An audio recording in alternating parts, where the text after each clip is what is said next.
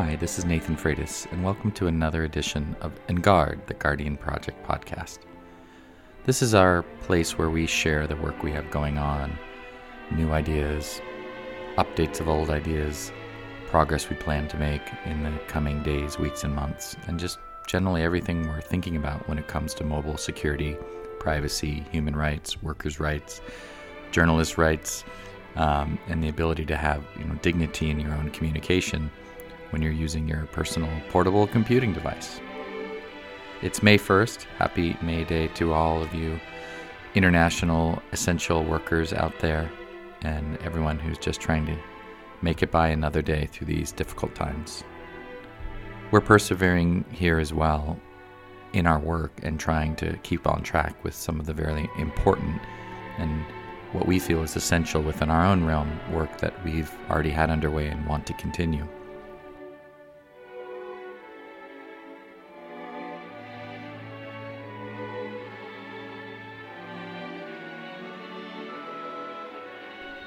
One of these areas of work is around what we call privacy-preserving measurement. This might be considered part of a larger field called ethical analytics, which could be under the idea of big data. It's a tricky subject for us because, in large part, we don't do analytics or big data or measurement. We barely log our website traffic. We have actively worked against the idea of tracking users in any way, and especially against kind of gathering raw data in the way that most commercial analytics platforms do. And so it's taken us a while to figure out an approach to trying to understand how well we're doing in the world and impacting people, to find an approach that we like, that could be useful, that could be compatible with our worldview around privacy and security. Now, about 3 years ago, I was part of a 12-week hackathon, you can think of it as, called the Assembly Project, run by the Berkman Klein Center at Harvard, where I've been a fellow, an affiliate fellow now. And Assembly is this time where we bring people from industry and academia and open source hackers and makers, and we try to focus on a problem for this extended period of time together and find some new approaches. And the year that I was in Assembly, there was a focus on security and kind of mass insecurity of Internet of Things, of mobile devices, personal devices, and what could we do to address these things. And that was fairly broad, but one thing that my group came up with was the idea that a lot of the insecurity was related to surveillance that was happening on users that seemed necessary from a commercial product standpoint, but was causing actually a lot of harm. And so out of that realization, we created something called Clean Insights and focused on this concept of privacy-preserving measurement. And that's what I'm sharing with you today in this talk/podcast talk, real talk. And there's a slide presentation that you can see linked here from the podcast, hopefully, and go through it as I'm talking about it.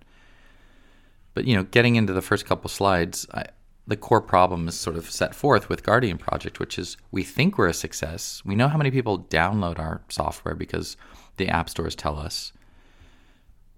We hear anecdotes that people like what we do, but we don't have any other way of kind of measuring positive, effective uses. Or, we have ways to interview users, to do kind of consensual focus groups, to talk to organizations. But through the technology itself, we don't have any way to measure. Is this feature working? Are people successful in connecting?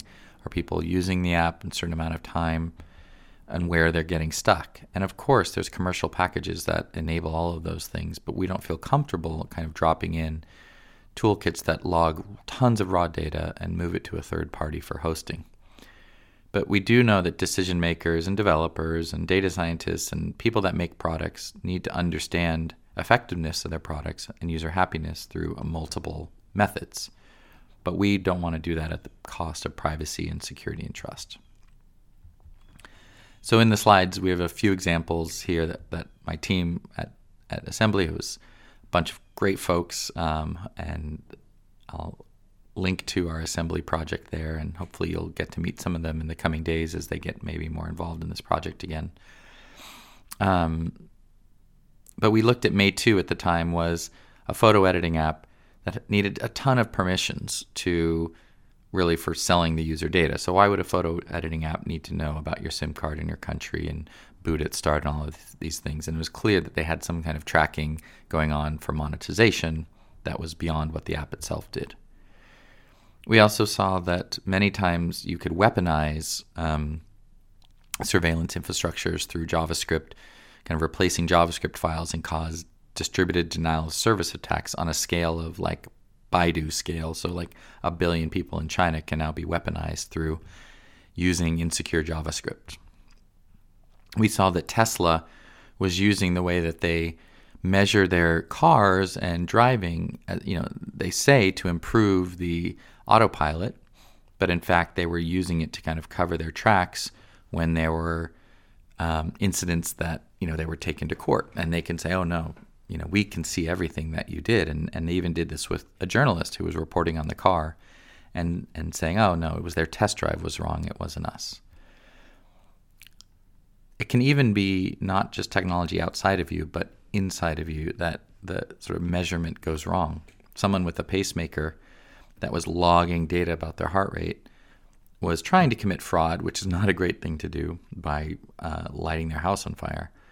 But the police forced them to extract the data from the pacemaker to look at the heart rate and see that it didn't match up with the story of the person based on when they said they woke up or got out of the house.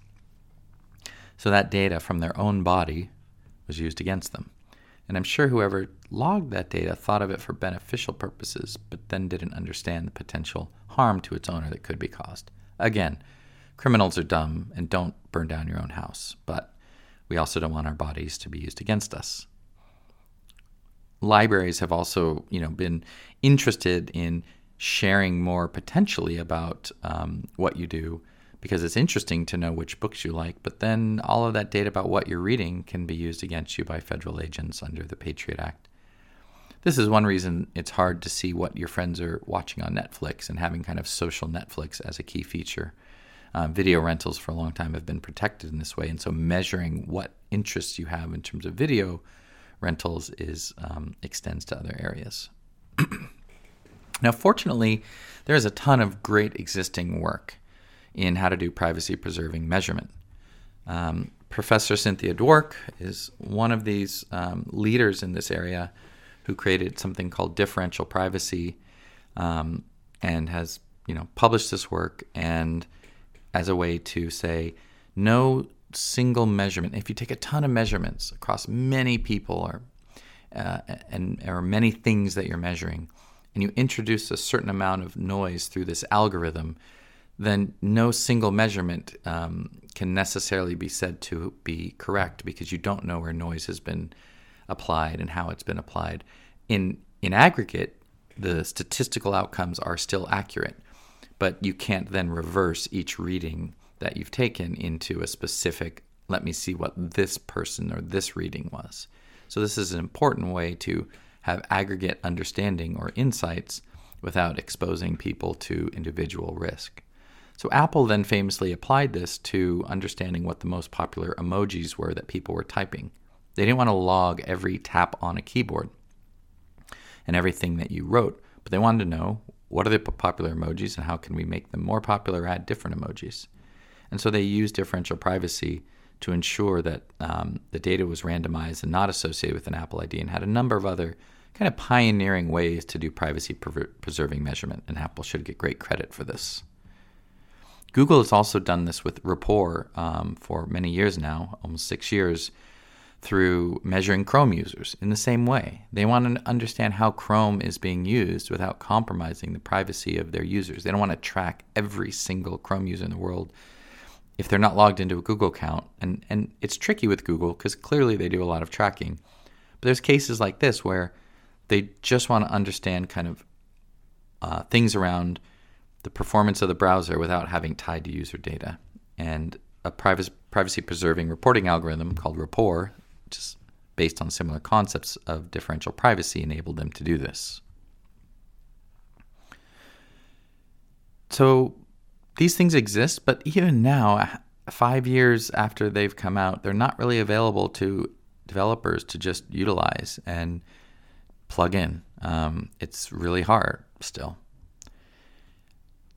In the human rights and open source space, Tor has actually really led with the most practical and public and longest kind of ongoing work of privacy preserving measurement. Early on, funders of Tor wanted to understand, well, where is it being used? And Tor themselves wanted to understand which countries there might be spikes in, to detect certain what would be called censorship events. And so the Tor metric system and how it adds measurement throughout the onion routing global volunteer Tor network, but adds it in the right way in the right places so that you're not leaking information about individual users and that you're just measuring certain traffic at, say, country level, for instance, or you're measuring throughput and bandwidth and not specific information about specific nodes in the Tor network. So the Tor metrics site is really a great kind of gold standard when we come to the human rights and internet freedom space to emulate.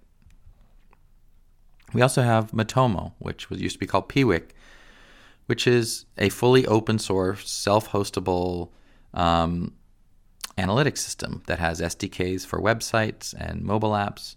And you have things like Acra for doing your own crash handling, right? So there are open source solutions that exist today. They're fairly straightforward in terms of how they're implemented and thus don't offer a lot of privacy protection other than, well, you trust me because you're using my app or website. So it's kind of a trust us model, though you only have to trust the people whose service you're using and not a third party, which is a great step. And we really like what Matomo and Acra and other projects have done there.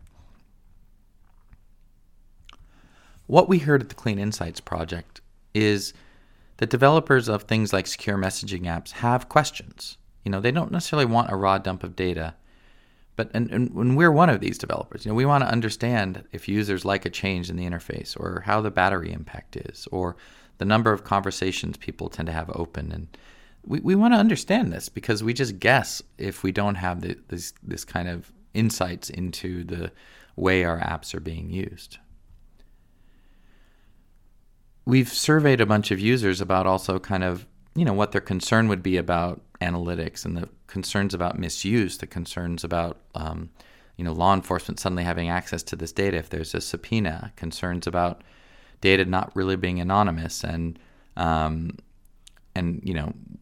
could we really self-host this and would that be any more secure? So there's people are interested in this. There's a lot of concerns. And there's concerns from users about more tracking, right? Rightly so. Again, even if they trust someone, it's like, well, why are you tracking me? You're supposed to be the good guys. Don't track me as well. But, they are interested in value in having the apps improve. So we have to find a way, walk this tightrope between finding ways to understand how to improve our applications without having to expose the user to harm or cross a line where we would lose their trust. So that brings us to Clean Insights, which is we do want developers to have a means to understand how to improve, but do it in a way that respects privacy and security and keeps the trust. That's clear. Part of the way we do this is to really think about threat modeling and to understand all of the kind of vulnerable assets and things we might gather and what we don't want to gather and what we don't want to know. And so going through all the places and ways that data could be attacked in an analytics and measurement system or where you're storing data is key. And this is a whole long discussion to have, but there are a lot of potential mitigations to the harms. Mitigations. Things like differential privacy, kind of cryptographic randomness and noise, data minimization, edge-based data processing on the device itself so you're not just sending raw data.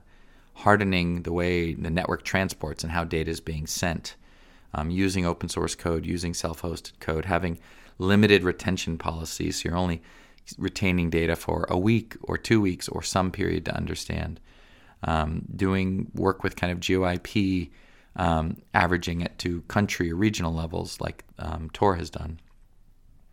There's so much that can be done. It's just hard still to do this. So with Clean Insights, we have all this idea that companies treat this sort of data like gold. This is really the valuable thing, but we believe it's toxic. It's a toxic byproduct that maybe you need, but you don't want enough. You don't want to handle it, and you have to be careful with it, and you want to minimize it. And so we really want to find ways to serve everyone who feels they need these kind of insights, as toxic as they could be, to make their products better. And maybe over time they're seen as less toxic, but we really don't want to just be vacuuming up everything. We want to be picky and choosy, find the questions we want answered, find ways to answer those questions, provide technology to answer those questions using measurement, and make sure that data is kept secure on the device, over the network, and at the service host. So the idea of the three tenets of Clean Insights, really providing hardened security, right? Thinking about threat modeling, providing sort of network security, supporting Tor onion routing for transporting measurement data, supporting in a kind of SDK that would be incorporated off-the-shelf things like data batching for combining measurements and aggregating measurements on the device, smart thresholds where you only measure what you actually need to measure and when you need to measure once you've kind of hit a threshold. No permanent cookies, kind of rotating IDs for measurement. And then these advanced anonymity techniques around differential privacy, randomized response, and other things as they're available. Private joining compute is a newer one. So being able to just easily incorporate these things where they are possible and relevant is key. A final piece beyond these things is thinking about consent. And right now, in measurement and analytics, you basically have a binary opt-in, opt-out. There's some question, is it opt-in first, is it opt-out? But it's a one-time thing, and it's sort of yes or no. And we think there's a lot more potential for granularity here of saying, hey, we notice something's going wrong in the app. Mind if we measure you for the next 5 minutes to get some data? Or users in a similar geographic area can be sent a prompt that we've heard that there might be some issues in this area.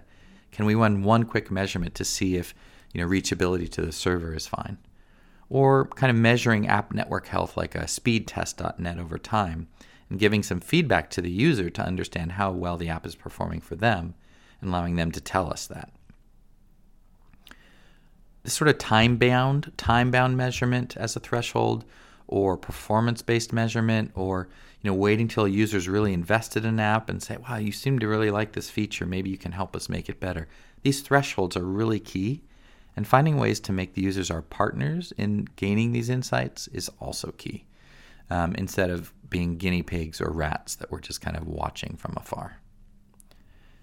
So we've shipped code. That's what we do at Guardian Project. We ship things.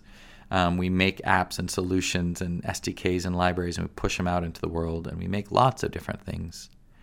And so what we've already done with Clean Insights is, a few years ago, created a beta kind of MVP of what we thought this would look like that works with Motomo, formerly Piwik, integrates with our certificate pinning and onion routing code from NetCipher SDK, that has all of these things implemented around thresholds of time and space, that allows you to kind of store measurements and batch them up and then dispatch them at a certain time once you're ready. So you're not just sort of constantly sending blips back to a server, but maybe once a week you are as a batch. We've implemented using the rapport code, the randomized encoder, so you can add that noise to your data before it's sent to the server at all, and be part of a differential privacy enabled data set. And we've thought really about threat model and all the different things you might want to measure and each step and what kind of security is needed along the way. So these things have come together in the Clean Insights SDK beta for Android that we have. That was developed a few years ago, and we've been trying to get more funding since then to move it forward. And we have now. We've gotten a small grant. We have funding to do a symposium meeting, which we'll be sharing more about soon. And we're working to bring our concepts to Android and JavaScript and Python as well, hopefully. So I'm really excited to share that cleaninsights.org now is available as a website, and that we have more content coming on this project, and that we'll be sharing that through this podcast, through the Clean Insights website, and through our symposium extraordinaire that will be happening in the coming weeks. So thanks for listening to today's podcast. Check out cleaninsights.org. The door just opened, which means my children are here. Homeschooling is in effect, and I got to get back to parenting. So hope all of you are well out there. Have a great weekend. Happy May Day, and keep your insights clean. Yeah. All right, guys. Bye. Take care.